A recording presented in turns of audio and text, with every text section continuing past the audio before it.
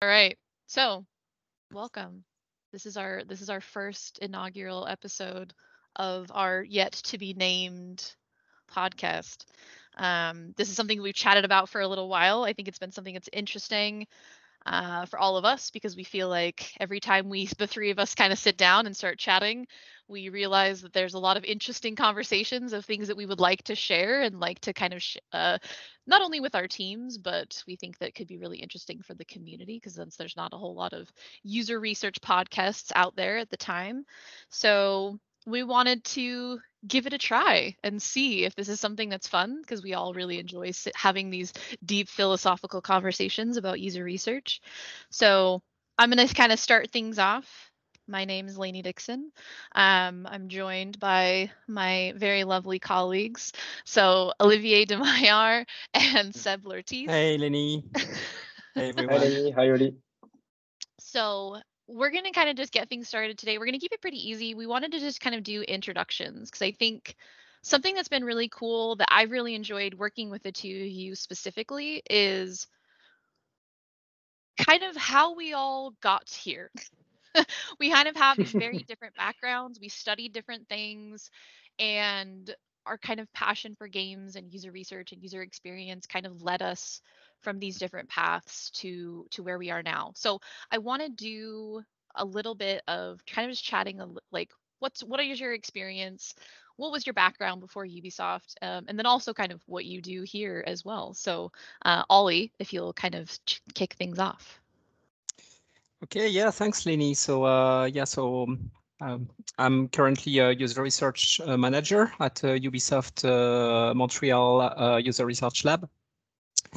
I have a background in social psychology, cognitive psychology, experimental psychology. I also have a master in user research.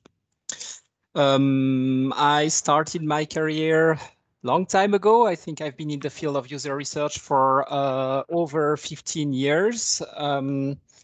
And yeah, I started my career in a company called Amadeus. Amadeus is a European company that basically hosts databases for airline and is producing services, booking services for back in the days travel agencies. I don't know if brick and mortar travel agencies still exist, but they're still in business. So I guess they still have things to do.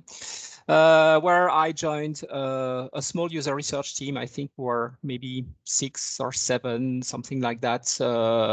Half of them being UX designers and the other half being user researchers. So this was my first job, and it allowed me to hone my research skills, I would say, and also learn the ropes of what it is to work in big companies. Learning, for example, that you need to be patient and that things take time to evolve in such companies. Which is basically the reason why I quit after 5 years. Yeah, because we were in this kind of weird situation where at some point we had some consultants coming in the company and explaining things to our stakeholders that we were trying to explain them for the past 5 years, and they were literally drinking what they were telling. And I was here, hey, I want to be that person because apparently this is how you are being listened in this field. So I then decided to move to a consultancy company where I've spent 8 years. It was 8 fantastic years because I got the chance to work on many different projects. Where some of our big accounts were in the telecommunication industry, travel industry, and also the luxury industry, among other things. I mean, I worked on dozens, if not hundreds of projects. I cannot remember. And yeah, that's really helped me develop client-facing skills, touch on every possible research method that exists. And yeah, after that time, I started to get interested in the video game because a video game was one of maybe the last things I didn't work on, or entertainment in general. And I was really interested by the challenges that this kind of research is bringing because in, let's say, classical user research. You mostly work on the holy usability, which is basically, if you remember, efficiency, effectiveness, and satisfaction. But satisfaction is usually the last thing that you want to check, because as long as people can go to that website and buy whatever they were coming to buy, you're pretty much okay. And I was very interested by the new set of research questions that video game is bringing, especially as far as appreciation of the game, engagement, toxicity. It was like a whole lot of new concepts and new things that I didn't work on. I was very interested in, and this is how I decided to apply to Ubisoft, and this is how I got here. So that's me basically. Yeah, amazing. I'll be honest, I didn't know all of that. Hey, it was worth doing that podcast then. Yeah, so that was great. I learned a little bit more. I knew about the consultancy stuff, but I didn't know a whole lot about kind of what came before then. So that was super interesting. So thank you. Seb, can you introduce yourself and tell us a little bit about your experience? Yeah, sure. Sébastien Ortiz. So I'm a lead, team lead here at Ubisoft, and going after Oli is it's hard because he's a guru in UX. So my experience will look like very short. It's okay. Mine will be super short, so I'll go last. No, I'm in the UX market for 4 years now. I have a business background mostly. I did my bachelor and master degree here in HEC Montreal. So yeah, I have a business focus with UX at first.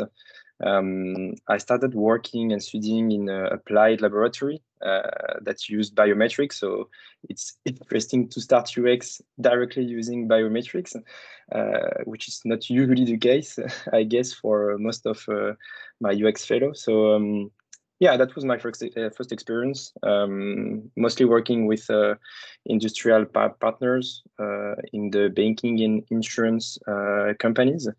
So it was half research, half consulting. So we bring results to the companies, and at the same time, we used to write articles, present findings in journals, conference, to get the most out of the data we collect, basically. And then I started working at Desjardins, which is one of the famous banks here in Quebec. And basically, we start not building the UX practice because it already exists in the past, but maybe reshaping the practice with tools, process, and methodology that were maybe more up to date, and having a team of researchers working with product manager, product owners, and stuff like that. So yeah, that was part of my mandate, and also conducting all the research that needs to be done to get high management adoption and also team adoption. So it was a long journey, super interesting, politically interesting also. And yeah, kind of politics. And yeah, so very, very nice and very interesting experience. And so I worked there 2 years, and then I decided to jump, not again, but jump in a field that were broader in terms of user question and problematics, because at the end of my journey at Desjardins, it was not always the same, but credit cards and utilitarian world and more classic user research is almost the same at the end. So you know what's going on, you know what will happen almost. You have no more surprise. Say boring, Seb. No, it's not boring because it's always different. Faded. But the topics are less, how do you say, entertainment kind of. I mean, we work in entertainment, so I think that's fair enough to say. Yeah. And so that's why I'm here now at Ubisoft. Awesome. I mean, I guess I can finish Yeah, up what a little about bit. you, Lenny? Yeah, I feel like I've What's I've about got you? definitely the least kind of specific path. I do feel like I kind of ended up falling into games a little bit later in my life. I've been working in games for about 6 years now. I ended up starting kind of university much later in life. I'd spent a lot of time working in management, human resources. I went to beauty school, so I I had a lot of different kind of working paths and levels of experience that kind of got me to the point where I was like, man, I should probably go to college and get a degree, like for reals this time. So I started university getting a business degree, working in finance. I was pretty positive I was just gonna like sell my soul and go work for Goldman Sachs and make a lot of money and just like be empty inside, but it was gonna be okay. Um, quickly realized that that was not at all what I wanted to do. I'd taken a lot of different kind of psychology courses and I was really interested in just general psychology. And then I got into like my research methods 101 class, and they told us that we had to start picking career paths. And none of The the struggle kind of started. yeah, and then immediately was like, I've made a terrible mistake. None of them kind of seemed super interesting to me, but I always knew that games were something that was really intriguing. I think specifically for me, growing up playing games with siblings. I was the youngest, so I became an expert in learning to get a lot of joy and entertainment from watching other people play games while my older siblings played games. And I just kind of had the unplugged controller. So I was always very fascinated by this experience of people playing games and playing the same game and having these just wildly different kind of ways of understanding and kind of appreciating a game. So I opted to explore. I didn't know it was games user research, but kind of games and kind of the psychology of people that were playing games. I was very fortunate that I kind of ended up in a a game design class actually, because I was like, I don't know where to start. This isn't something that we had at my university at the time. And so I ended up in a game design course, chatted with the instructor a little bit, and I was like, I want to find this kind of crossover between psychology and video games. And he was like, oh, this is a thing that exists. It's called games user research. Here's a few people that you should chat with. I was super fortunate to meet a bunch of people way back early in my days of university that, I mean, a few people here at Ubisoft, David Tisserand being one of them, and really getting to know some people. It was like, hell yeah, this is interesting. This is what I want to do.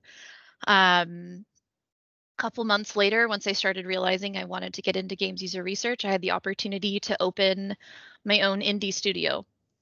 So we created our own kind of game dev studio with some of the instructors and professors at the university that I was at. And we started making games.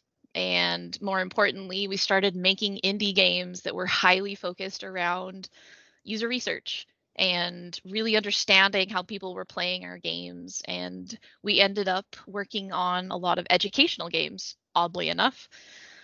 We got some grant money from the US Department of Education to make some different games, and it was a really cool experience. I was doing a lot of that by myself, so I did end up being fairly self-taught, I guess you could say. I had a lot of cool people around me teaching, but I was fairly self-taught. I got my bachelor's in cognitive psychology and was planning to move on to my PhD when I met Phil Leduc, the director here at Ubisoft Montreal, our lab. I met him at a random bar one night at GDC, and we started chatting. And then he found me the next day on LinkedIn and was like, "Hey, don't go get your PhD. Come work for us." And And the I rest was Still the like, is "Oh, headhunter. yeah." I was like, "Oh, I don't know. Like, I want to get more experience and I want to get more education." And he was like, "Well, you can have the job now, or you can have the job in 5 years. So it's up to you." So I ended up kind of picking up and moving here to Montreal. I started as an analyst and worked a few years on Rainbow Six Siege, and then recently moved into a team lead position for our analysts. So it's been a really cool, and I've really enjoyed kind of the experience of being here at Ubisoft. I think it's really interesting because we are such a big team that we do have the opportunity to work with a lot of people that have different backgrounds, who maybe came from outside of games or came from academia, and kind of how we all kind of ended up coming together, right? I know Ollie, you started touching a little bit on the fact that you kind of made that transition from more kind of classic or traditional research into games because it was a little bit of kind of a different medium. It was something that you hadn't worked on, and Seb, you touched on that as well. I don't know if you can expand a little bit more, the both of you, is kind of what really drew you to what's different. See, I came from games basically. Like I didn't have a whole lot of experience with that quote unquote classic user research, but I'm wondering what kind of brought you into that realm and then kind of wanting to make that switch to games. Let's Seb start for this time. Allez, let's go. There are a difference for sure, because you put in a position kind of the utilitarian world, things that you need to do basically almost every day, banking, transfer, stuff like that. It's utilitarian. Whereas the gaming industry is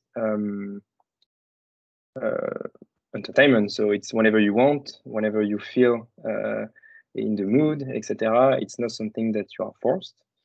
But I would like maybe to start with the research mindset, which is a common ground for our discussion.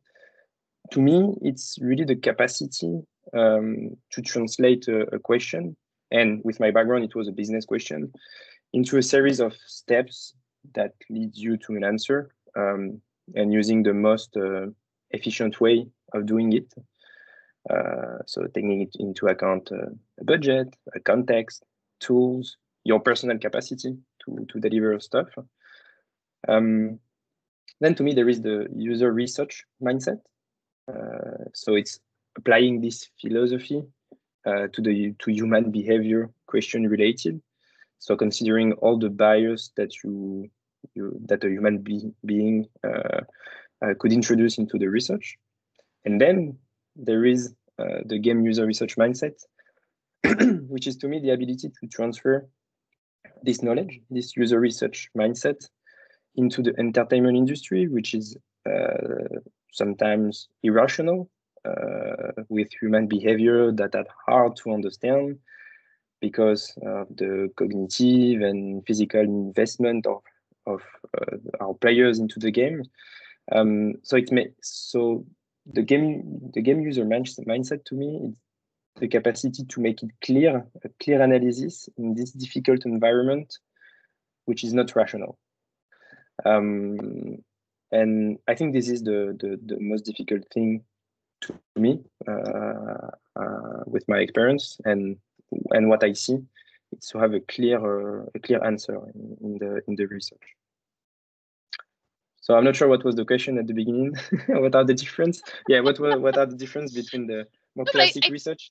I think you touched on it a little bit, right? It's kind of like it's another layer almost in the way that you've described it. It's kind of building off of this idea. To me, it's just another layer of difficulty. Maybe I will say it like this. It's to be aware of this irrational environment where you work in. In a lot of ways. Ollie, I don't know if Ollie, you share my perspective. Yeah, I do. I'm just not sure what the original question was, because I had a great story about how I got into research, but I'm not sure this is what you want to know right now. So I think that kind of goes into it, right? I think it's, you both come from a little bit more of that kind of classic background, and I think it's what it kind of was enticing you to come into user research, and then more even specifically, like making that leap from that more classic user research into games. And like Seb was saying, it's kind of this different level of kind of difficulty in a way of applying user research mindset, which we'll get to in a few minutes. But I think it's interesting to think a bit about maybe some of like the similarities or the differences that you felt when you made that kind of transition. Okay, so we're talking more about the transition between user research and game user research. Yeah, I mean, I feel like maybe I'm going to repeat myself, but it's really about, I mean, one of the big differences for me between classical user research and the game user research is that the classical user research is mostly, I say mostly, studying the cognitive brain. When we do classical user research, we want to make sure that people can achieve the task that the system was designed to achieve. So this is more of a cognitive question because we want to see if people can interpret what is presented to them, can make the right decision that at the end ends up in achieving the task.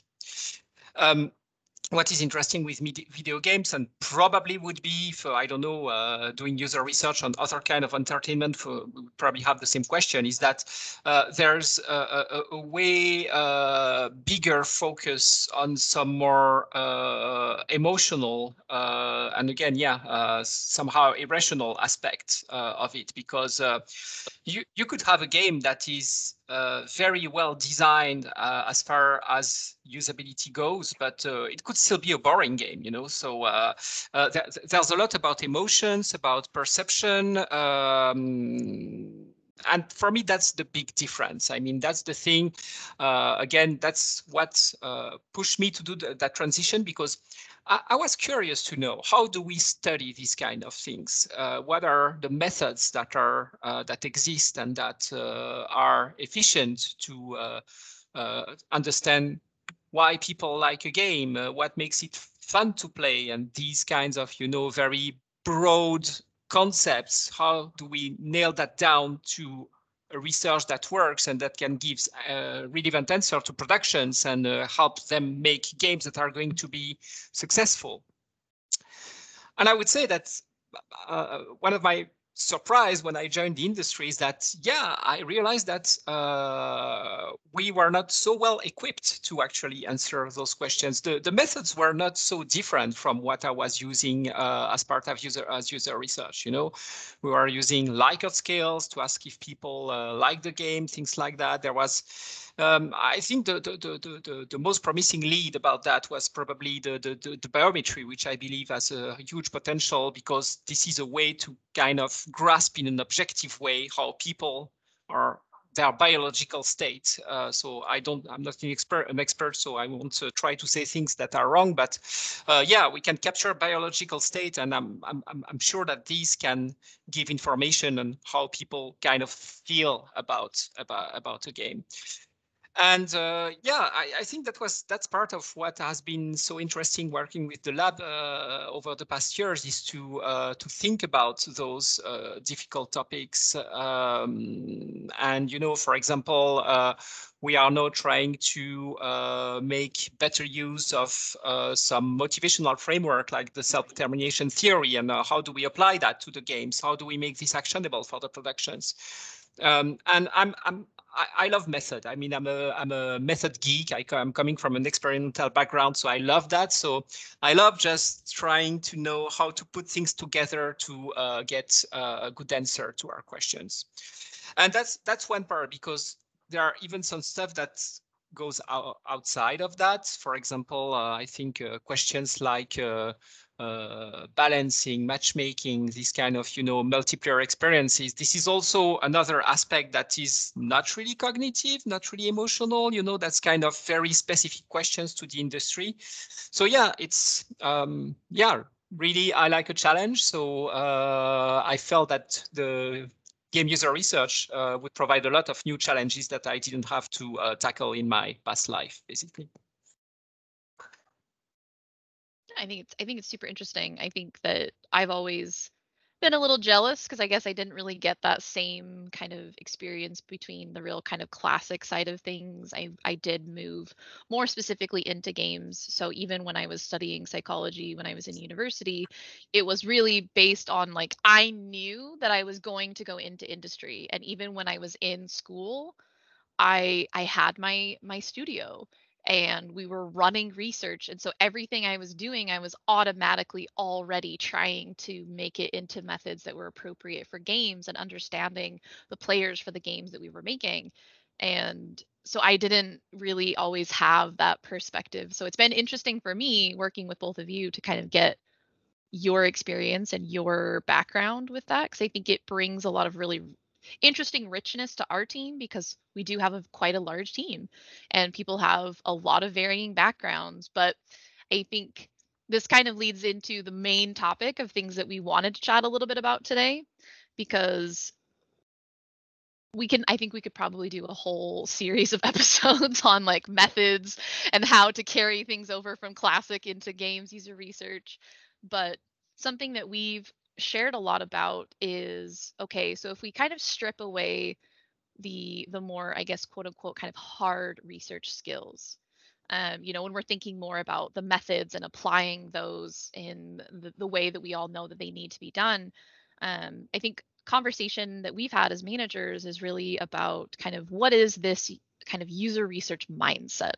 And Seb, you started kind of touching a little bit on this, and I think that this is something that we all like to sit down and like have real deep conversations about, because I think it's interesting. And I think to give some perspective, so Seb and I, we both have different teams that we manage, but we work very closely together, obviously, to achieve the common goal. And so when we're making these hiring decisions, or when we're thinking about how we want to bring in new researchers for our team, or even just educating our team at large, and even taking that and spreading that out to the production teams and our kind of partners that we work with, one thing that we've really kind of discussed a lot about recently is the games user research mindset.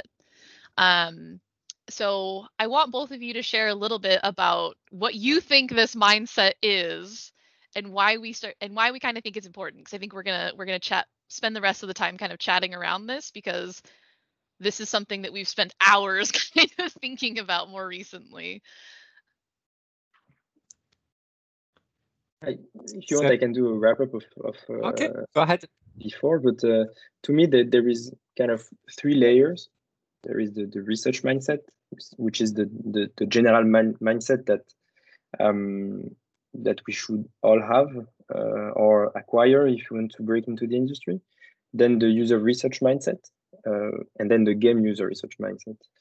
But to me, it's really important to have the first layers before getting into the game user research mindset, or the game user research industry, because you have this general mindset and overview of how to translate a question into a step of action to have an answer. And then you understand the specificity of the user research, which is more human behavior related, and then the game user research mindset. So to me, there is different layers, and you need to go with the general and then filter and go deeper into the game user research mindset / industry. Okay, so yeah, thanks for asking this question, and thanks for your answer, Seb. Yeah, I think it really makes sense. I mean, that's the very reason why why we decided to have this podcast, because the thing is, user research game user research mindset, for that matter, cannot be summarized in one sentence. That's we've tried. We've tried. That's so we're gonna have a whole series of podcasts trying to turn it into a long story, because it encompasses so many things. So I think one fundamental aspect from my perspective of the user research mindset is something, when I refer to what you were just saying about if we forget about the methods and stuff like that, is that being a user researcher or a game user researcher, for me, it's pretty much the same. It's way more than running research. I think that's the starting point of it, because and it's a thing with many juniors, including myself, when I was a junior researcher. We just want to do research. We want to build a protocol. We want to have to be given objectives and to answer questions and produce a nice report and do recommendations. This is what we are, or this is at least what I was taught to do at school. But this is just one aspect of it. It's a very important aspect. And again, being a method geek, I love that aspect. I love the aspect of research, but it's honestly, I think it's, yeah, maybe 50% of the job at most. Because to really have this mindset, it's not just about running research. Is may I say, getting a kind of a higher state of consciousness of what the project is about. It is okay. What is this project? What does this project? What it is trying to achieve?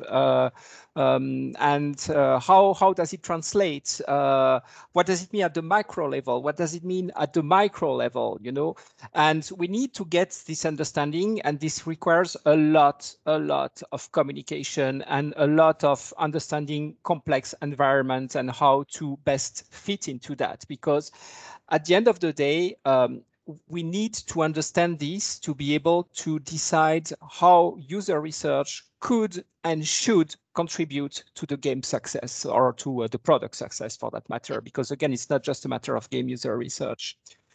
And also, I think it's important to keep in mind that doing research, or the final goal, is not just to give an assessment, but it's also to guide, you know, and to gain this kind of influence that we are striving to have on the projects that we work on. Yeah, we need to have this higher perspective, because if we don't get that, we are kind of offset with the stakeholders we are working on, and then we fail to be there at the right time with the right answers that are going to benefit the project the most in its current context. No, so I think it's interesting to think about, you know, Seb, you kind of mentioned like these layers, which I think is an interesting and a good way to kind of grasp this, right? It's where you've got the mindset is kind of like the very top of the pyramid, where it's like the user research you have like kind of transcended a little bit.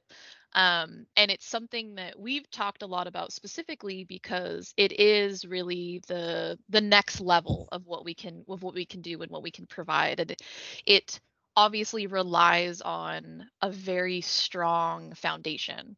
So you do need to have the methods. You do need to understand kind of these more kind of cognitive questions that you're trying to answer. And you do have to be able to have that respect and appreciation for the way that research should be run.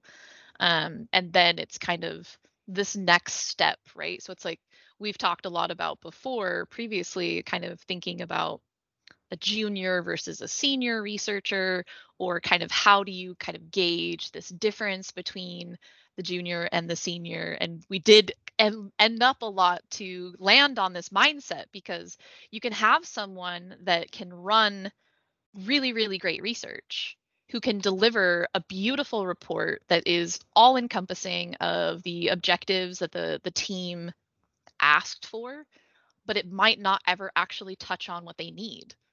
And that's where we're trying to kind of go, right? You touched a little bit on this kind of this influence, and that's the direction that we chat a lot about. You know, we're fortunate where the majority of our kind of analysts and researchers are embedded within a team. So they do have very strong relationships with the production partners, and they are working usually dedicated to a single game or product or production. And I think it's interesting to think a little bit about, you know, like, how do we end up getting this mindset, and how do we start to kind of describe it, right? We've said that it's difficult to put into the one sentence, but I think why you started to talk about this a little bit, Ollie, but I think it's an important thing to chat about is kind of why is this important?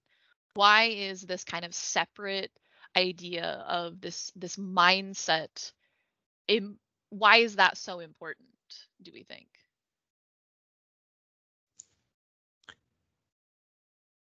Seb? Me? Seb? You look like you're ready to say Let's something. go. Go ahead, Seb, you're ready. Go ahead. No, let's go on. Okay, so are we going to do politeness like that? Yeah. Why is it? It's not such a. I mean, I wouldn't know what to say because why is it important? Because this is how we do help our stakeholders. You know, that's how we do help best our stakeholders. I think for me, if you allow me, because I was thinking of that while you were talking, I think it starts with the how we position ourselves as researchers with our stakeholders. Because I mean, at the end of the day, why is it important? Is for the quality and the relevancy of the work that we deliver to them. I think for me, it boils down to that.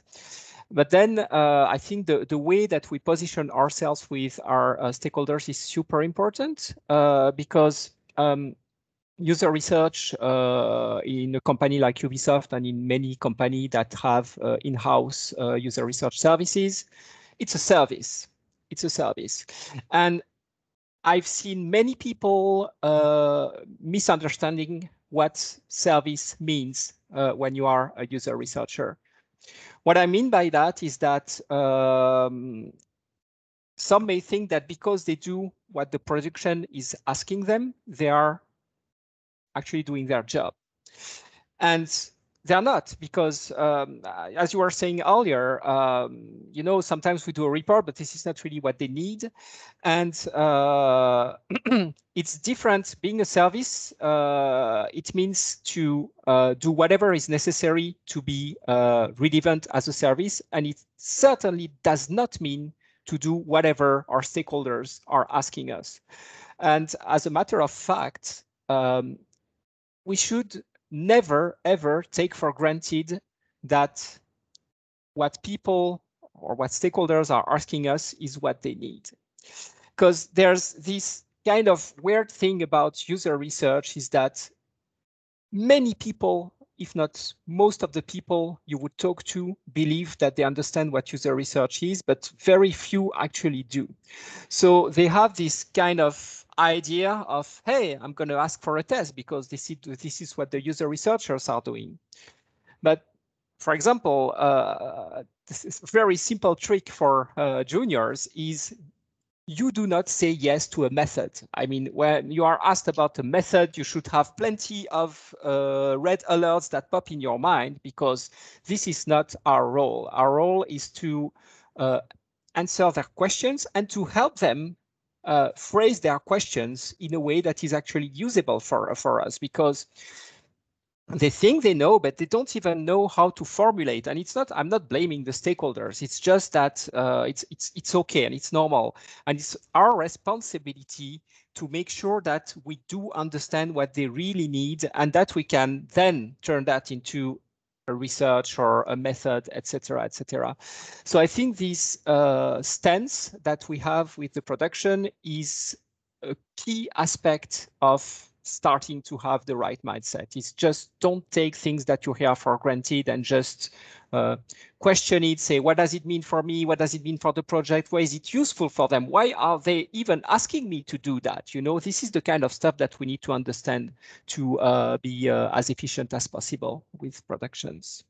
I think that definitely goes a lot in line with some of the things that I remind my team of quite regularly, is that it's, you know, it's not about getting what they want or what they say they need.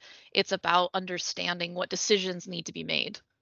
And sometimes that's going to fall into a whole different realm of kind of questions that you will ask. And it's about being able to help them make those informed decisions. You may not necessarily always agree with the decision that they make based on the data that you provide, but it's helping them feel confident in those decisions and being able to take that step back and not always think about explicitly of, yeah, well, I'm going to run this method, I'm going to do this, I'm going to, you know, think about doing these types of interviews and things like that, does kind of go into that idea of, yes, we are a service, we're there to support, but it's really going beyond, and it's really looking at, it's all well and good to kind of turn over exactly what was asked for, but that's not really where our real expertise can help with, is that it's more than just, oh, I checked all of the boxes that you gave me, and thinking more about digging deeper into where they're going and what they're doing. And I think we're going to take a little bit for granted here because of the way that our researchers are typically embedded within teams. However, I don't think this is exclusively something that lies with embedded researchers. I don't know what your guys' opinions on that are, but I think that it's not exclusive to people that are embedded. Oh, no, definitely not. I mean, when I was a consultant, I was spending my days doing that with my stakeholders, and we were not embedded. I mean, we were consultants, but it's always the same thing. This is actually where I learned that it's different to listen to what they say and do what they need. You know, this is again, this is an advice that I would give to any user researcher, no matter if they're embedded, if they're in a service in the company, or even if they're a consultant. This is all around the place. So where do you think that kind of click, like, where do you think that, when did that happen? For you mean to understand that? Yeah. I think it took me a mentor to help me with that.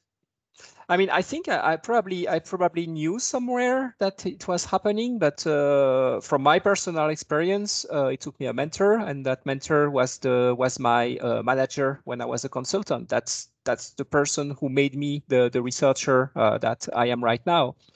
And that's why I honestly, even for juniors, I always highly advise them to find a first job when they can work with more experienced researcher, hopefully good ones, of course. But yeah, I think it's very important. Mentorship is very important, I believe, in our industry, because I mean, it doesn't mean that if you don't have a mentor, you are going to become a bad user researcher, but it does help to have someone who's been there, done that, and who can, help you acquire that mindset, ask the right question, make sure that, as we said, you're actually answering their needs and not just their requests. And to jump in this topic, with my first layer of research, which is translate a question into a series of steps to have an answer, it really makes sense, because usually project manager, project owner, they just arrive and say, hey, our user, do they like my product, or do they like my interface? Okay, if I'm a bad researcher, I would go and ask my user, do you like it? But that's not the question. That's not what they want to hear. And it's as you said earlier, it's not a matter of skills or education about the PM or the product owner. It's just that it's a fair question. Do they like it? And if they like it, they will buy it. They will use it. But the real question is not do they like it. It's like, did they understand this specific part? What's your specific KPI? If you want to sell this product, should they use this path or this path? Okay, what's your top 10 action with your website that we need to check? For example, in the game user research, it's like, okay, for this specific mission, should they go left? Should they go right?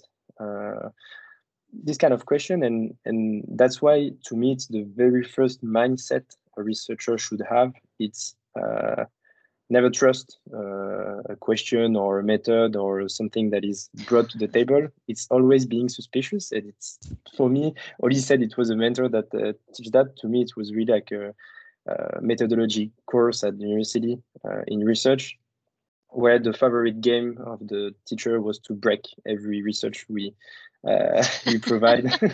That's one way to learn. It was always like, okay, why did you do that? What did you take this step? And why not this one? And you were like, okay, yeah, I could take these steps. And he was like, okay, no, but I want your argumentation. I want you to explain why you go left or why you go right in this research. What is your question? I don't understand. What are your sources? And you always like, it was a bit scary at the beginning, but it's the way you understand what is good and bad research, and always being suspicious with methods and outputs already provided by a stakeholder. Well, that's interesting what you say, because this is pretty much what my mentor taught me to do, you know. So I think that's true. So yeah. So I think probably your mentor was your teacher then, and that's good that you had this good person. So I think it's interesting because it's like there was this moment of a mentor kind of pushing and thinking, getting you to kind of think about kind of breaking down what you were trying to do. But I think is it a given then necessarily that with experience that you will develop this mindset? No, not necessarily, and that's interesting because that's the reason why don't take for granted that if you don't have a mentor, you're not going to have a good you're not going to be a good researcher, because and that's not going to make the conversation easier.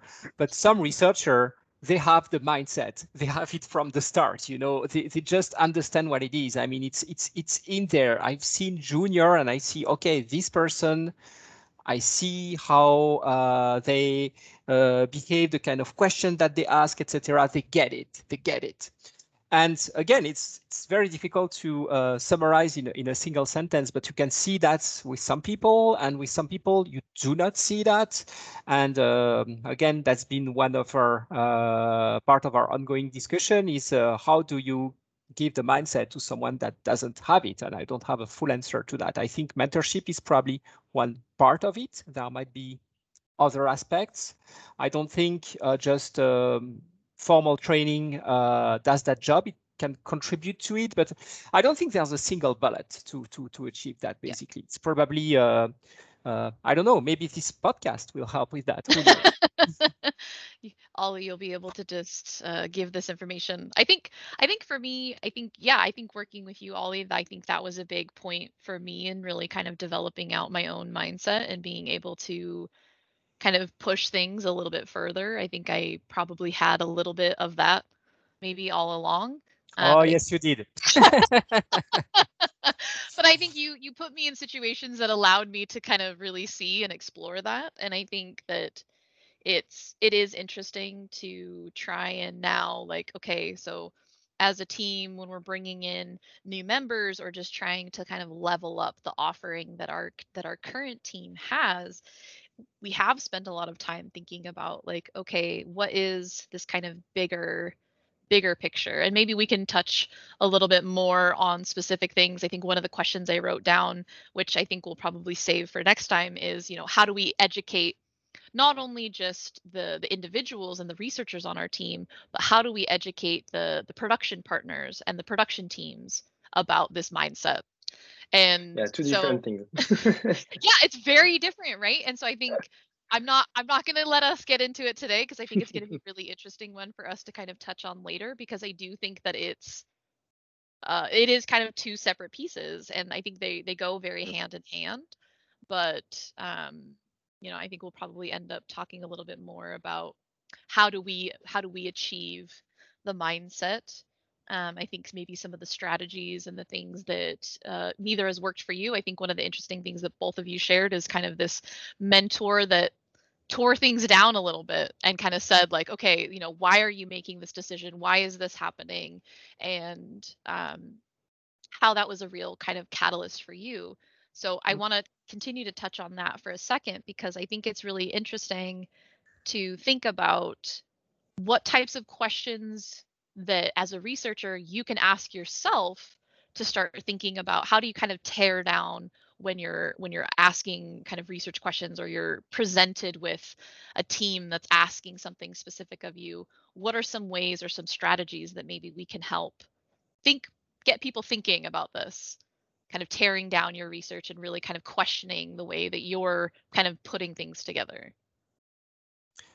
Yeah, that's an interesting follow-up question, because when I compare Seb's experience and mine, I think that's the common point, right? I mean, someone explained us that we should question ourselves, but it's one thing to tell it, but how do we question ourselves? Yep. And again, there's no recipe here. I don't really know how to explain that, because on my end, it's just I need to make sense of the conversation that I'm having with my stakeholder. I need to make sense and understand what they really want and what they're really trying to the kind of information that they're trying to get. And sometimes it's made even more difficult because we don't speak the same language. Yes. To follow up on just gonna go on that. Yeah, and to follow up on Seb's example, which was a good one, I have a fairly recent one that would be maybe relevant to share. Because as you know, we are now starting to work also with our web services, so working on more classical type of user research. And I got contacted by someone who, and basically the question was very puzzling to me. It was the original question was, hey, we want to know how people feel when they follow that journey. It was a purchase journey, and I was saying, how do they feel? So I guess I said, okay, I guess I'm going to bring the biometry expert because maybe they can help us with that. So we go to that meeting. And it was a lot of discussion just to find out what they meant by how do people feel about that. And I was thinking, but what do you mean, Phil? Can you explain it to me? What exactly do you want to know, etc.? So you keep asking. And bottom line was they were just trying to, their question was, how do people make the decision to make a purchase? If they have to select between two services, this was their question.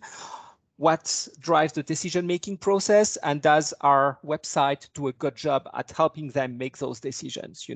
So we really moved from a very fuzzy thing to something very more concrete.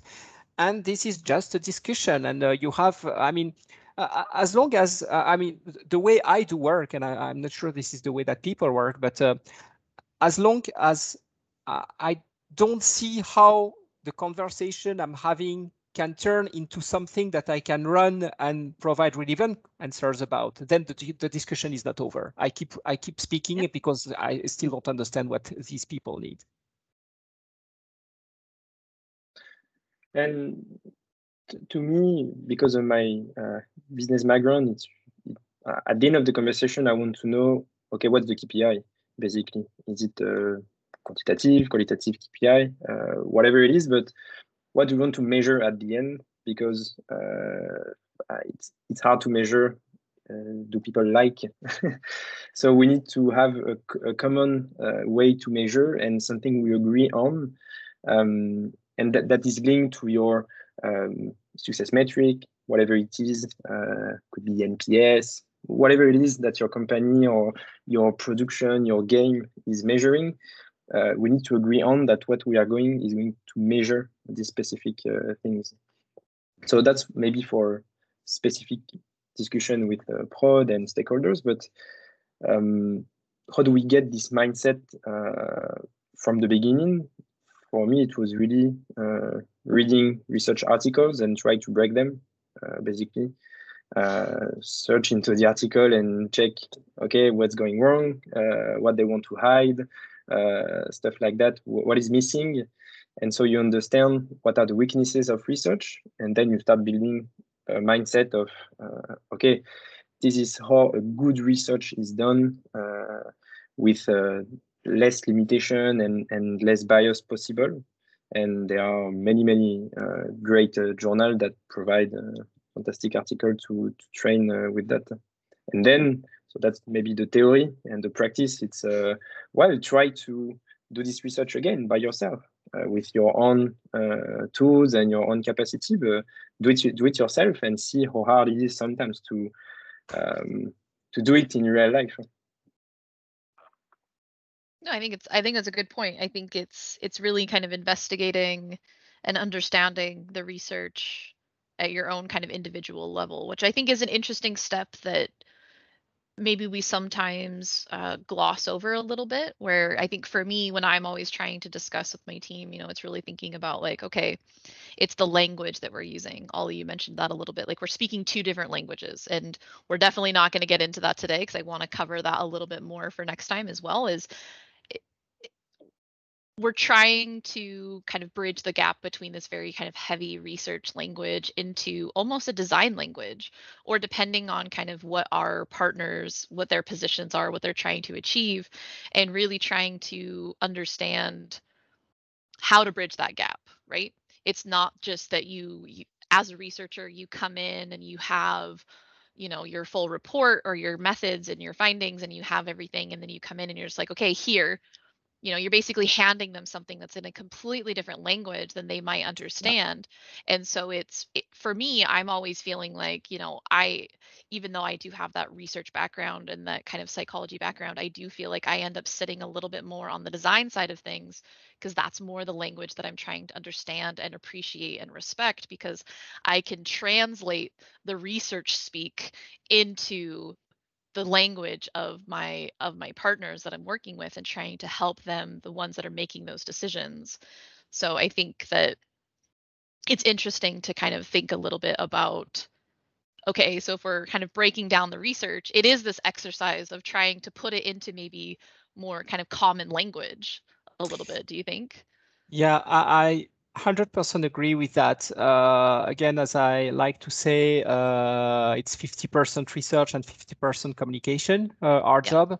And I've seen so often, I mean, it's kind of ironic because our job, or part of our job, is to make a product usable, but we sometimes forget to make our research usable for our stakeholders, which is basically what we're talking about. Making a research usable for our stakeholders, speaking their language, being at the right level of details for their needs, and plenty of other things that we can discuss next time. But I mean, communicating about research is, I think, as important, maybe even more than the research itself, because it's kind of a shame, but someone who is doing an absolutely terrible method, but is very good at communicating the results that might not be good results. I mean, if they're good at communicating them, they will have more influence than someone who is top-notch on the method, but cannot communicate properly to their stakeholders. Yeah, no, absolutely. I think that, you know, we're running a little bit out of time for today, but I think this is a good kind of place to stop, because I think I want to pick up a little bit on this the importance of communication, and kind of speaking the language, and kind of having this research language versus maybe the design language, or your partner, what their language is. And I think that, you know, and integrating a little bit what you were saying, Seb, as far as like, okay, well, what do you want to measure? What are those KPIs? And being able to translate that into something that they understand, and they will be able to anticipate kind of what the outcome is, or what that deliverable is going to look like. And I think that's this kind of whole piece of communication is a really kind of foundational part of this mindset that we've been chatting a little bit about. So I'm gonna cut us off there for today, and next time Thanks, Lenny. we're going to chat a little bit Thanks. about the importance of communication. So Yeah, thank you thank you both of everyone for you. the talk. It was excellent chatting, and we'll catch up with it very soon. Cool. Thank you. See you there. Bye.